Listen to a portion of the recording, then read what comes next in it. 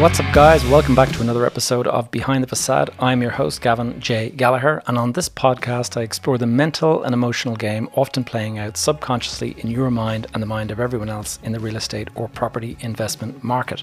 The key to success in this game is to master your mindset, your behavior, to take control of your thoughts, your emotions, and most importantly, your ego. So here we are on episode 68 of the show. Last week I was speaking with Robert Colleran about the Irish property market.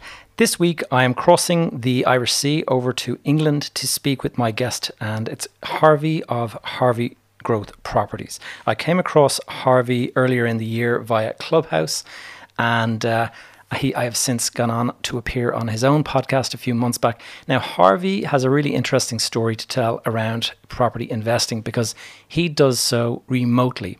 And that is that he found the price of property in the area that he lived to be way too expensive and simply not a good investment return for what he was looking for. So instead, he has found what he refers to as his gold mine location, way up in the northeast of England, many hours drive away from where he lives.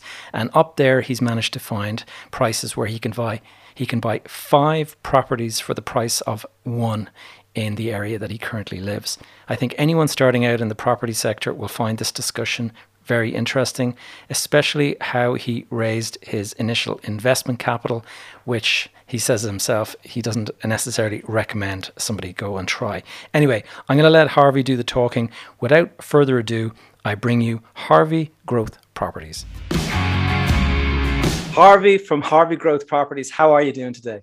I'm fantastic, thank you, Gavin. And yourself? I'm in great form, Harvey. We just came out of a long weekend here in Ireland. It was a bank holiday Monday, so back in the office today and looking forward to our conversation. Harvey, we've got, I'm not sure if you're familiar with the format of mine, but I always ask my guests to kind of like give us a little bit of a context. I know you as Harvey Growth Properties and you're into remote property and all this, but like give us your own elevator pitch, as in what do you do? So my little elevator thing is, I let's try and reduce this as much as I can because I can rabbit on. And apologies in advance for that to all your viewers and all your listeners. But yeah, basically my why and my mission statement in life is to live on my terms, and I use property to be able to do that. So I'm a remote property investor. That means I live in the south east, but I invest in the northeast of England, predominantly just chase the yields. I don't chase the yields all over the UK. I don't like scattergun and go to multiple locations. I've got a gold mine location, which is in Stockton-on-Tees, in Teesside, which is one location. So yeah, I also help people portfolio build. There's plenty of people in and around London where I live that can't afford just to get started with property basically. And also help coaching people on that journey. So my mission also is to help as many people live on their own terms via a property, whether that will be through me coaching them, or whether that be through me portfolio building them, or just giving them some feedback and guidance off of my experiences. I really feel property has got to be one of the best asset class, if not the best asset class out there. There's multiple asset classes and you probably want to diversify, but yeah, I feel it's definitely a strong asset class, and I feel everybody should be really getting a financial education and getting some assets. You have to be in it to win it, isn't that Absolutely. Well, I mean, in terms of that, I mean, I love that term gold mine location. We'll go into that at some point. But before we do, just in terms of a little bit of a backstory to yourself, I mean, take us back to, young Harvey. I mean, how did you get into the property business in the first instance? So young Harvey. So let's think of what I always was. I don't know the seeding point. I can't pin it down to one seeding point. I remember from a young age, I always looked at it was back in the day, the Gazette, before the internet. I used to get the Gazette, get the middle pages out and always look at property and had this desire of property. We grew up kind of like on a council estate, not much money, single mum. My dad wasn't around. So in a little village called Averley, just out on the outskirts, we moved out of London. And from the age of 6, I grew up in a little village called Averley. I was the only black face apart from one other black face in there in the 80s as well. So that was quite an interesting time. But yeah, from a young age, always had an entrepreneurial spark. We didn't have any money, so I had to really try and go out and work out sort of how can I make my way here? I've got hunger for something, and how can I work my way? So from doing sort of like little events, like running parties from young, from burger bars, just stumbled into different things, stumbled into a little bit of trouble. I'm very transparent about that. It's all around weed. It was nothing sort of major. I wasn't a major gangster or anything, or heroin dealer, or a pimp, although one of the flats I bought at the start of my journey, I probably could have been if I chose to be, but yeah, just for the position it was in. But yeah, just really was interested in property. Don't know where it seeded, but really got interested in property. I bought my first property the first thing I've done is I bought a piece of land. So I've always been quite hungry. I've always quite ambitious and I'm quite brave.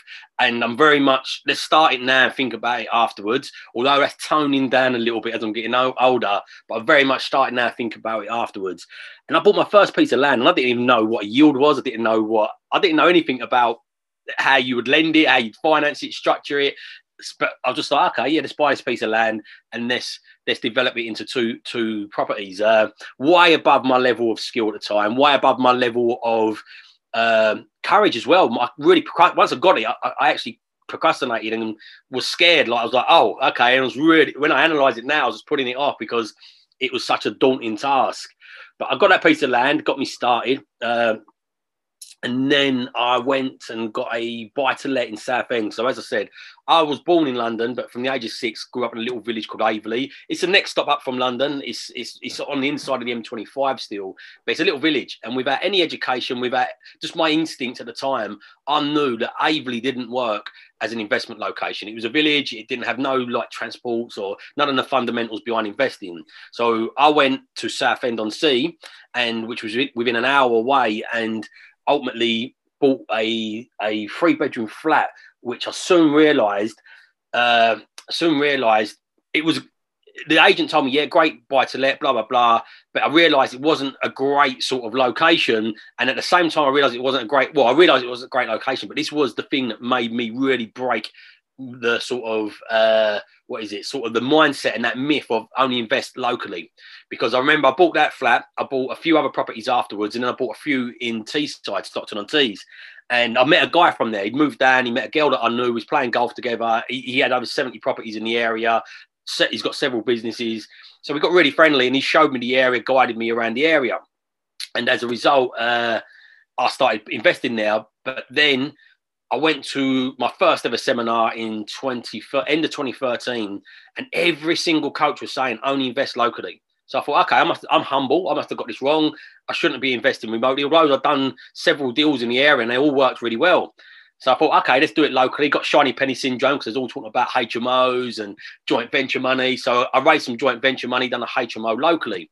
But it was quite a lot of money, and kind of was thinking, how do I keep on continuously raising that? But also, as soon as I've done the HMO, I realised it was planning and licenses, and then dealing with multiple tenants moaning about socks on the radiator, or somebody's cooking fish and they don't wash up behind themselves. And I soon realised, although, yeah, it's kind of nice cash flow, but there's a lot to it. There's a lot more to it than like these single let properties that I was buying was quite simplistic. And it just suited me, you know. I know operationally, HMO is pretty hard going, all right, isn't it? Yeah, for sure. And I have this conversation with people all the time. I say you can systemize it, but the more things you have to system, the more operations there is around that, the more systems you need, the more management you need. And the bigger the property needs to be for it to be able to fund itself as well. Absolutely. So I soon realised that, you know what, I don't want to be doing this local, and I don't want tons of HMOs. I've done training with Mark Oman, the HMO daddy, so I had the correct education for it. But I realised I don't want tons of these. I'm buying a HMO at the moment. I'd still have HMOs. I just wouldn't want a portfolio full of them. Yeah. So I realised, you know what? At the same time, that flat in Southend, the first tenant was just moved out, which was my friend, luckily. And the second tenant had moved in, and she phoned up and went, "Oh, there's prostitutes walking past my flat." And it turned out that flat, and I found this out when my friend moved in, it was right in the middle of a red light district, and it was literally 4 doors up from a drug rehabilitation centre. And this red light district wasn't like a sort of Amsterdam, white, cool and trendy and bars and that. It was like heroin addicts, crack addicts walking the street at night for their fix, and in the morning, to top it off, as I said, queuing up 4 doors up from my property for the methadone. Yeah, that's it. Yeah, so. Yeah, you picked a great location there. Yeah, for sure. But again, this was what broke that myth. I didn't know Southend 1 hour away any better than I knew Stockton-on-Tees 4 hours away. And the strategic advantage of investing in the streets that I knew was zero, because it just wasn't an investment area. And also it was zero because it was too much money. Like, it just didn't work. And I didn't have the money for them sorts of properties. So as I said, we'll get into how you select your location to find your gold mine in a second, but just taking it back a step, like that first property that you bought, how did you kind of pull together the deposit that you needed for that? Because that's the question I get from a lot of people that are kind of talking about starting their property journey is, how do you do your first deal? Like, I mean, does it mean saving up a load of money, or did you do one of those no money down kind of transactions, or how did you get started in that regard? Yeah, so my first deals was banks money largely, a little bit of lending from myself of my own. And I remember stumbling across a guy talking about OPM. As I said, I bought this piece of land and I didn't know anything really about finance. And he talked about other people's money and bank financing, using credit cards. And I'm a little disclaimer before I say this, because I know you're not allowed to do it, but I was happy to step in the grey zone. And in business, every now and again, you step in the grey zone. And my way of working out whether I should be in that grey zone or not is like, am I doing anything ethically wrong? And can I put my head on the pillow at night? And if I can, I'm happy to kind of drift in there. But I'm not advising anybody do that. Like, so this disclaimer. But I remember I was reading about other people's money, blah, blah, blah. And the banks phoned me. And I was literally just out of money sort of thing. And the banks phoned me and said, hi, we've got a £25,000 loan for you. Would you like it?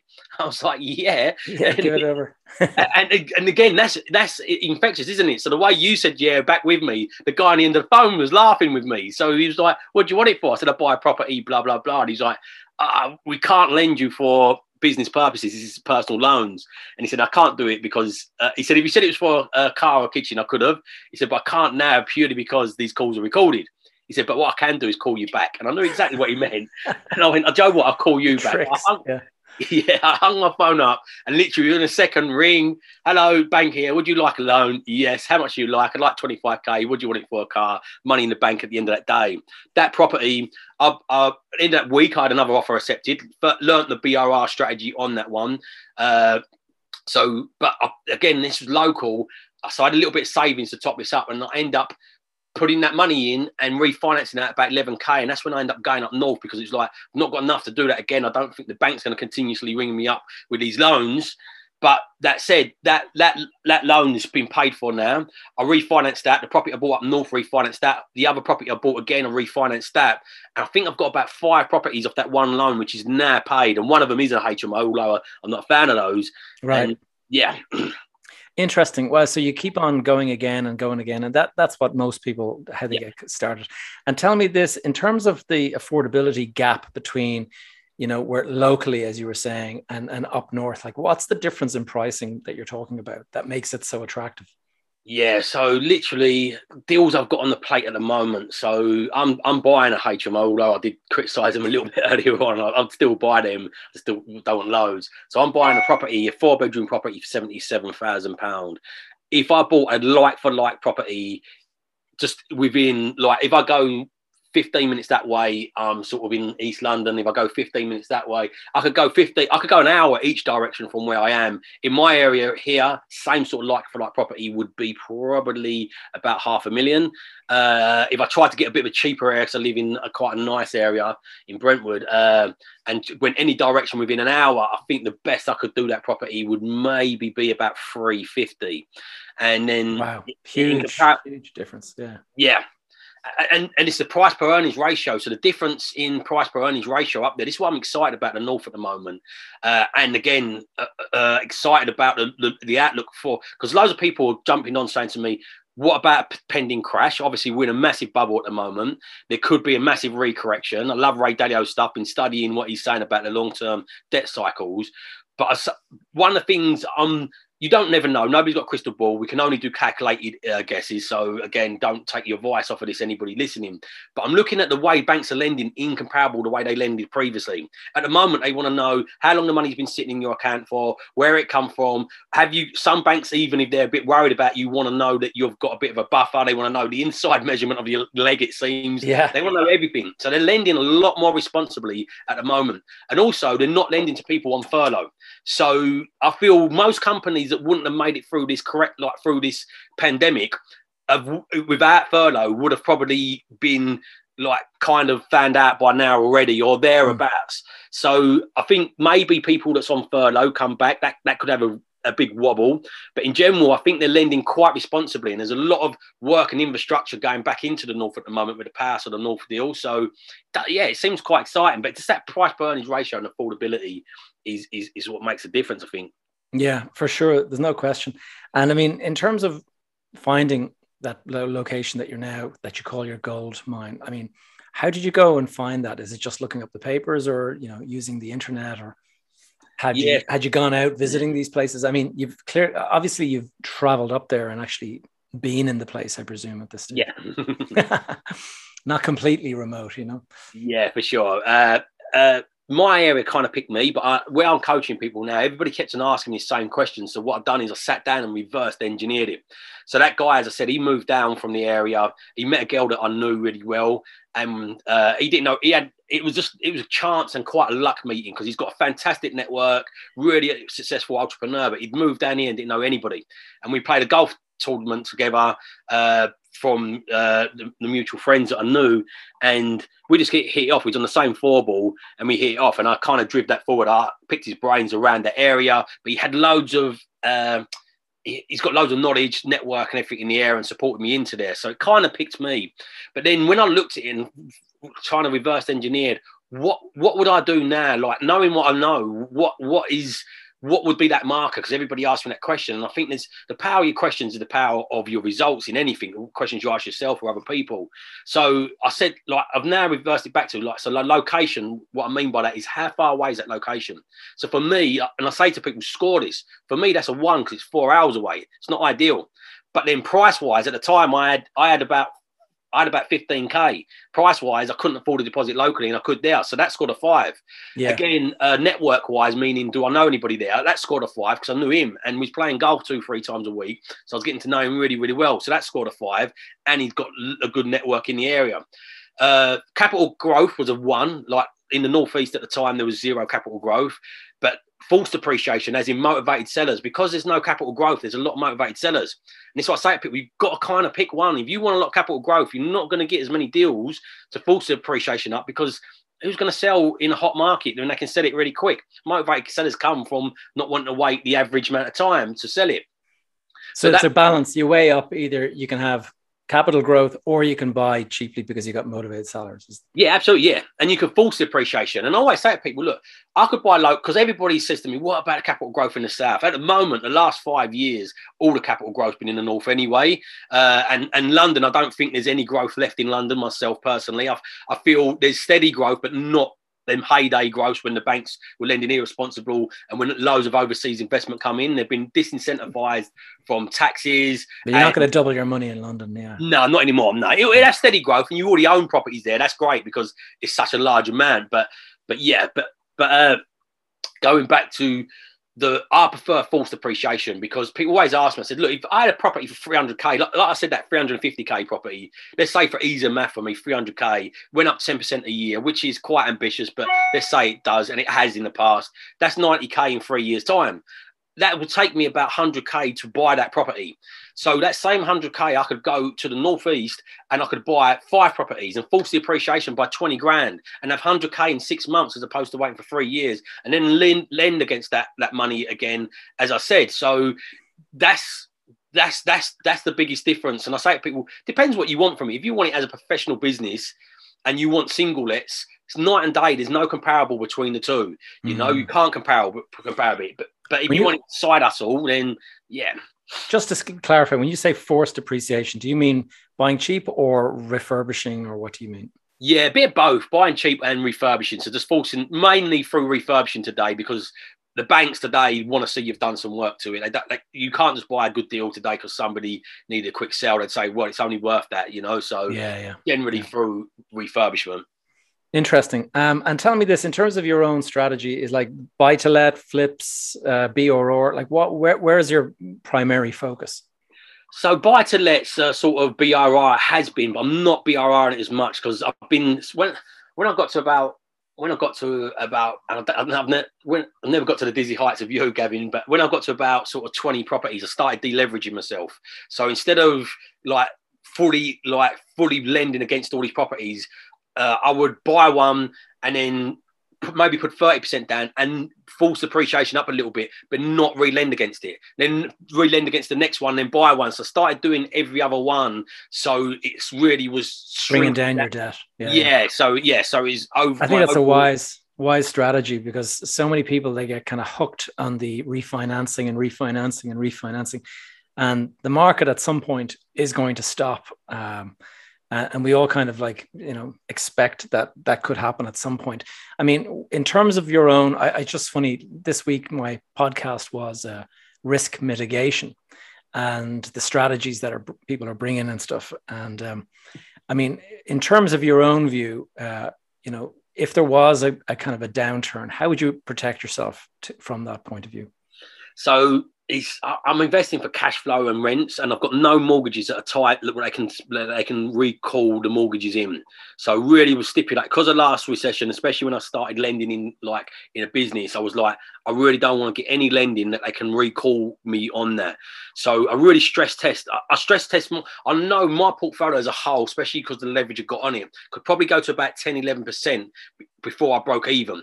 So I always stress test at a high percentage, like 6 and 7%, to see where can this go. If I did go underwater as well, like, can I handle a variable rate? Like, will this property handle a variable rate? This is why I also like the properties in the north, because the yields are really, really strong.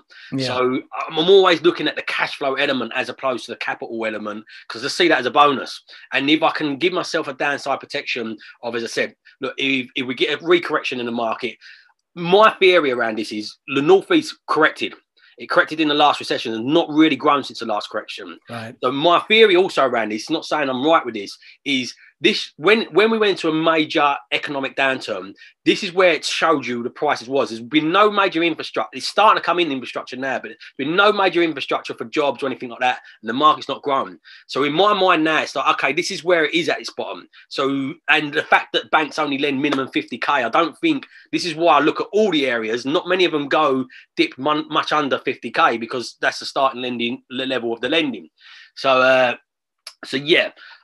I look at it in that way, as I feel it can't compress too much further because it didn't spring back out that much further. I feel areas that had stronger growth and areas that are really further away from the price per earnings ratio, like London's 18 times the average wage now, So for me, that seems very, very vulnerable. Where in the Northeast, I think on average it's about 5.5 times multiplier of people's wages. So again, they're lending responsible and it's in line with the wages. So there's been hardly any growth apart from last year. It started with this crazy market, but it's still in line with what people can afford, as opposed to it just being forced by banks. So yeah, if I can stress test it at a higher interest rate, and I know the cash flow, and I know they can't recall the loans, I feel pretty comfortable-ish with that. Sounds like you've covered yourself nicely. All right. Yeah. I mean, here in Ireland, we have the central bank actually has rules around the limits that banks can give out on. And it's like 5 times your earnings or something like that. So, the likes of what you just said about London there, I mean, the banks just simply wouldn't lend money to anyone, beyond say 5 or 6, times your income or whatever it is. Yes. In fact, not even, in many cases, they won't even go that high. Yeah, it's the same in the UK. And I say this all the time. I'm from London. I'm born there. I love London. I live on the outskirts of it still now. Love the city. I'm very, very sort of got a patriotic sort of feel for it. Really proud of that. So it's nothing against London whatsoever. But I say to people, how can this keep on growing? People that are buying properties are either unencumbered and they bought their property. Like if you just look at the stats, in 1996, the average property price was £79,000 in London and the average wages was £22,000. And you fast forward to 2016, the average price was $488,000, but the wages only jumped up to $36,000. And the thing is, loads of people, especially the large majority of homes, are owned by the baby boomers, so above the 65s. So they're unencumbered. I think about 40 or is it maybe 60%. Don't quote me on that. It might be the other way around. But a large majority of them are not got any mortgages on them.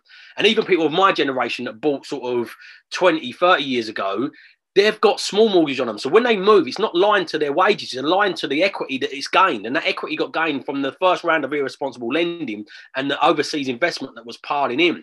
But as I said, that's really, really, both of them are gone now, like there still is some overseas investment. So I can't see if only lending you 5 times your wage, how can it carry on growing? And I ask loads of people this, and they go, "Oh, because it's always has." And I'm like, yeah, I know, and that's a kind of that's the rock that the boat will sink on in a big way. Absolutely, for me, in terms of, I mean, from the point of view of London and stuff like that, I guess what's happened is that it's the big funds and stuff that are kind of buying up and doing the renting, and they can afford it, whereas one of the things that I've noticed is that when you're borrowing money in different parts, that the rates that you actually can get are actually improved, obviously, the closer to the central capital that you can get.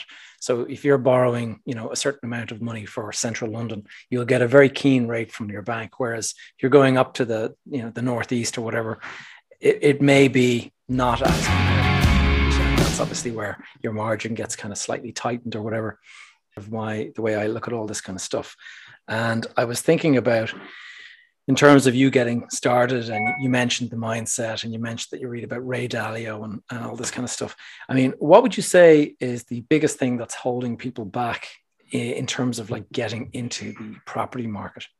Exactly. Yeah, it is the mindset, as I say, and even the remote stuff. Everybody says to me, "What is the biggest challenge with remote property investing?" I say the mindset, because everything you can do in person can be done virtually today. Of course, there is some trade-offs along the way, but it is. It's just that knowledge action gap. And the thing is, today we've got more and more knowledge than we've ever had. We've got availability to knowledge with our smartphones instantaneously, like speed of light. We can have any answer to anything.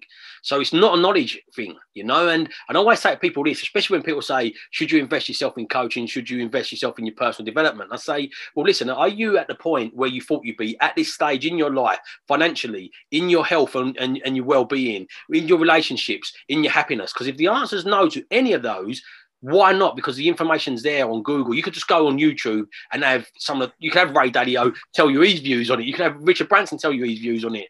So the answers is there. There's a big knowledge action gap, and that is mindset. And the biggest thing I feel behind that mindset and the action gap is fear. We all have a level of fear, and we all got to manage that internal dialogue.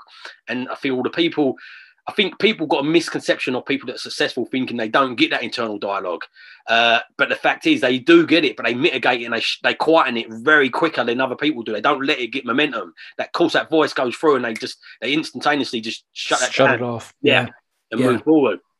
Yeah, I think that's critically important. And I mean, in terms of your own, I mean, like myself, I'm sure you analyze your own habits and behaviors and stuff like that. What would you say are the habit or behavior that has best served you to date?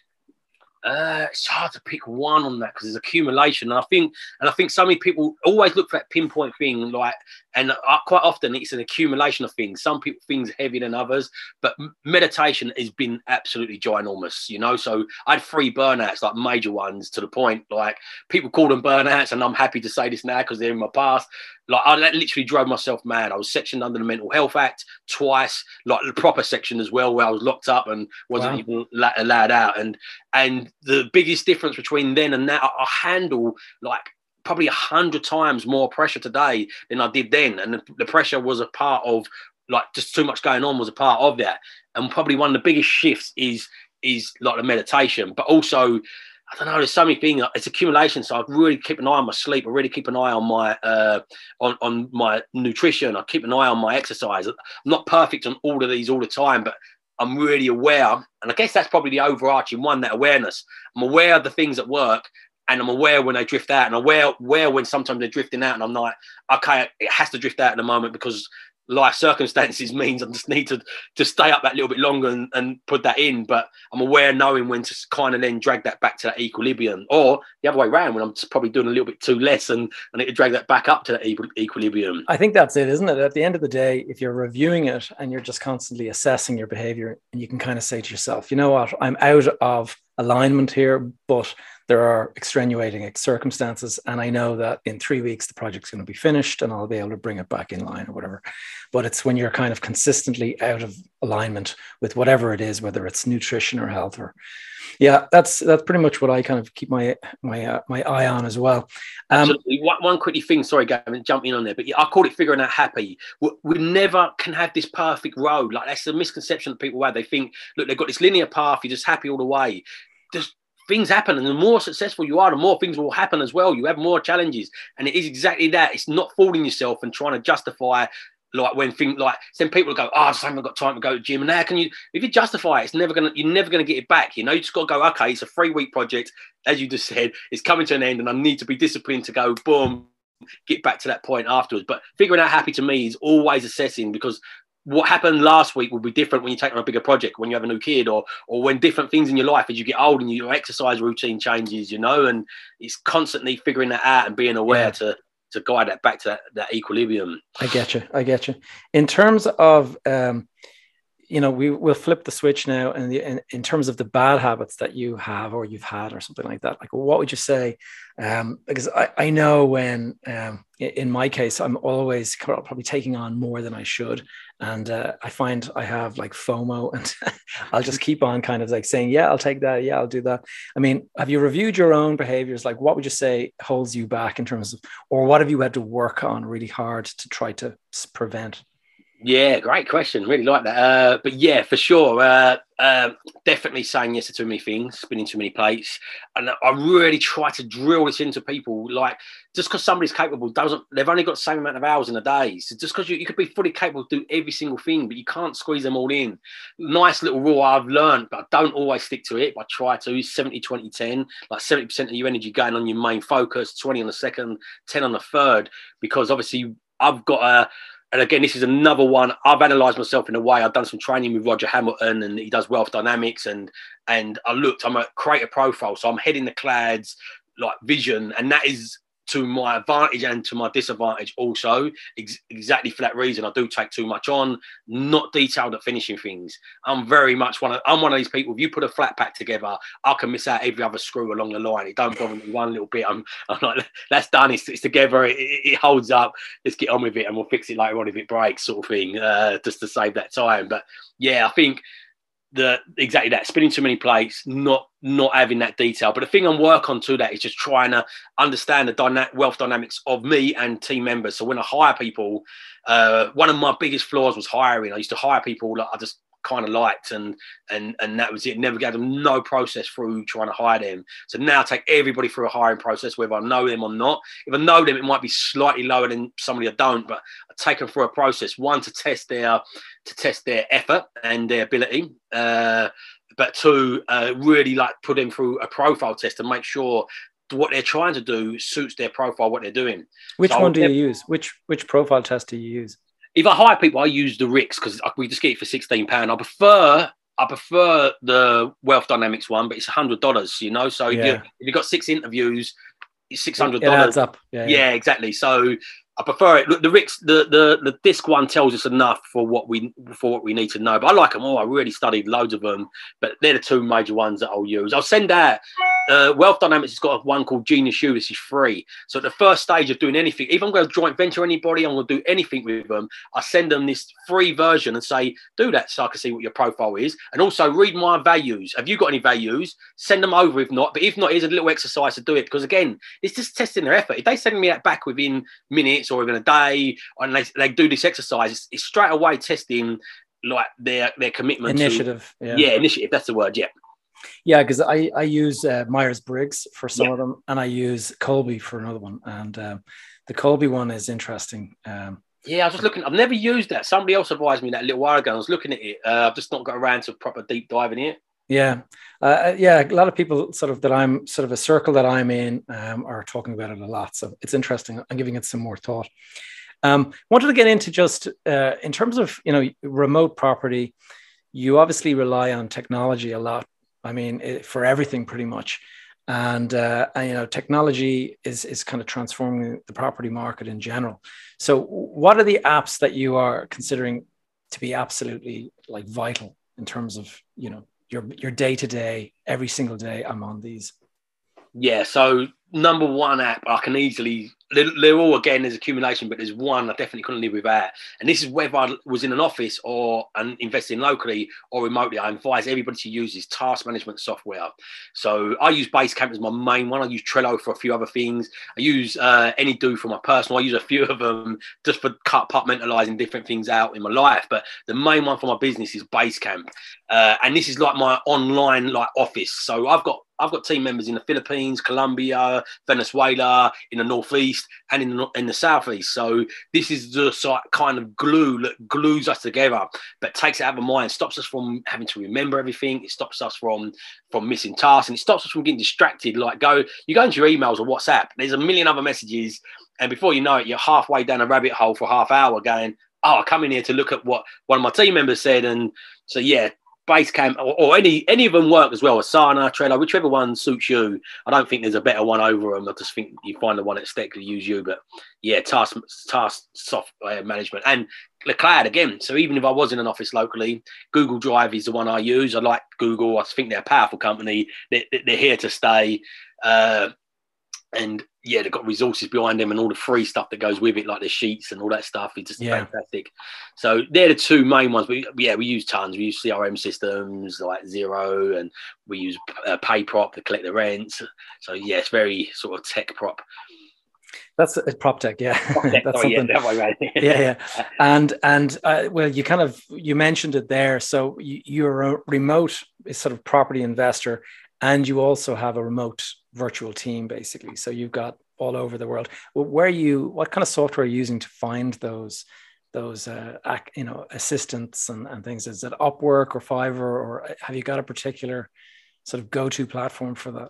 Yeah, it's a blend. So depends what I want and what sort of role I want. If I want somebody more creative, it would be Upwork. If I want something just dirt cheap and just don't have to worry for the reliability of it, I will use Fiverr. Generally, you can find a bit of talent on there, but I find there is generally a little bit more quality on what's name. It'll cost you more on Upwork.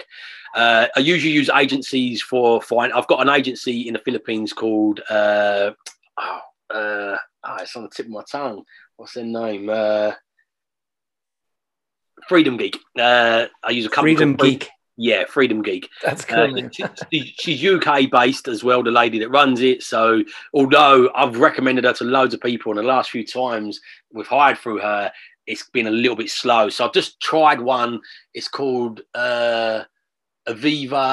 Is it Aviva? I can't remember the name of it. If anybody wants it, if you message me, I'll let you know. But it's in Venezuela, so I've never tried Venezuela. I've always done the Philippines. But one of my assistants, who was UK based, I got her on Upwork. Funny enough, she's originally from Venezuela, and she uses them. She went, "Why don't you give it a try?" Because we were struggling getting a Filipino one. We was interviewing and couldn't get a Filipino one. But if I'm brave and I've got a bit of time, I'll use onlinejobs.ph. But the thing is, you have to then sift through the whole loads of them applications. So generally, we'll try to use like an agency to just get them people in front of me first, and then take them through my process after that. Time management at the end of the day. Yeah. That's interesting. I'm looking at the time there, Harvey. I was thinking, like, the best advice. What's the best advice that you've received to date in the property market, we'll say? The best advice? Oh, in the property market, that's quite a tough one. Let me ponder that in a second. Best advice. I think what? Go on, sorry. No, I was just going to say, while you're thinking of that, you can also come up with your worst if you want. My worst advice was only invest where you live. That was the worst one. Definitely, I could do that easily. But yeah, I think the best advice I've had is there's so many competition in fraud is to try and pinpoint it down to one. But I think it's my own advice, taking that gut instinct to say, look, because I was really swimming against the tide. Everybody's saying only invest locally. And as I said, the strategic advantage for me was zero with knowing the area and also cost-wise. I just couldn't afford it. If you can't afford it locally and you've not got experience to go into the bigger stuff, because it does work local, but you need bigger stuff. You can't do vanilla buy-to-let sort of stuff. Yeah. So yeah, I think my own advice, I know that sounds a little bit vain, but yeah, to just break that, and the advice of only staying locally was probably the worst one I've had. And in terms of, I mean, I just wanted to go back to your social media profile. We were talking before we started recording about your TikTok and things like that. How important is the social media, having a profile and all that, in terms of what you do? Absolutely critical. I say to people, look, no matter how good you are at business, if you had building out a online profile to that, you're going to accelerate that faster, no matter how good you are. You can grow a business without it, but it's very much a changing landscape. You obviously know Daniel Priestley in that, and he talks about that in his Entrepreneurial Revolution, where he said there's a wave of change. And I think everybody is sleeping on this change that's coming. Like when we went from the industrial revolution, like from the agricultural to the industrial, we're going through a big shift as humanity, and this technology and this prop tech and all tech is changing the way we're going to do everything. And COVID sped that up, but absolutely, it's really, really critical to really understand and try to jump on that surfboard and ride this wave rather than get washed out by that, because we are in a massively changing time. Yeah, for sure. Well, Harvey, thanks so much for coming on today. If people want to reach out and connect with you, what's the best place to find you? Where is the best place to find you? On social media. So going back to that, very, very important, social media. I think it's probably the best thing you could work on in your business to drive it forward. But find me, Harvey Growth Properties, pretty much across all of them. That's my handle on Facebook, Instagram, TikTok. Probably Instagram or Facebook Messenger is the quickest way to get through to me with all these different messenger platforms out there today. Well, I'll put a link in the show notes, and at least that way people can find you if they want to reach out. Harvey, it's been a pleasure. Harvey of Harvey Growth Properties. And I look forward to catching up with you in the near future. Thanks so much. Fantastic, Gavin. Really, really honoured to be on here, and I really admire what you do, and keep doing what you're doing, mate. It's really, really inspirational. I hope you enjoyed this week's episode of Behind the Facade. Thank you so much for listening. As always, my number one ask is for you to leave a review, or indeed share the episode out with someone you think may benefit from it. In the show notes, you will find links to the various things discussed today. And if you have any questions or topics you would like me to cover in future episodes, please connect with me via the Facebook group Behind the Facade Community. Alternatively, you can reach out to me on social media using the handle Gavin J. Gallagher, and this includes my YouTube channel. Lastly, you can stay up to date with the various things I am working on by adding your name to my email list, which you will find over at gavinjgallagher.com/go. All right, folks, that's all for now. See you again next week.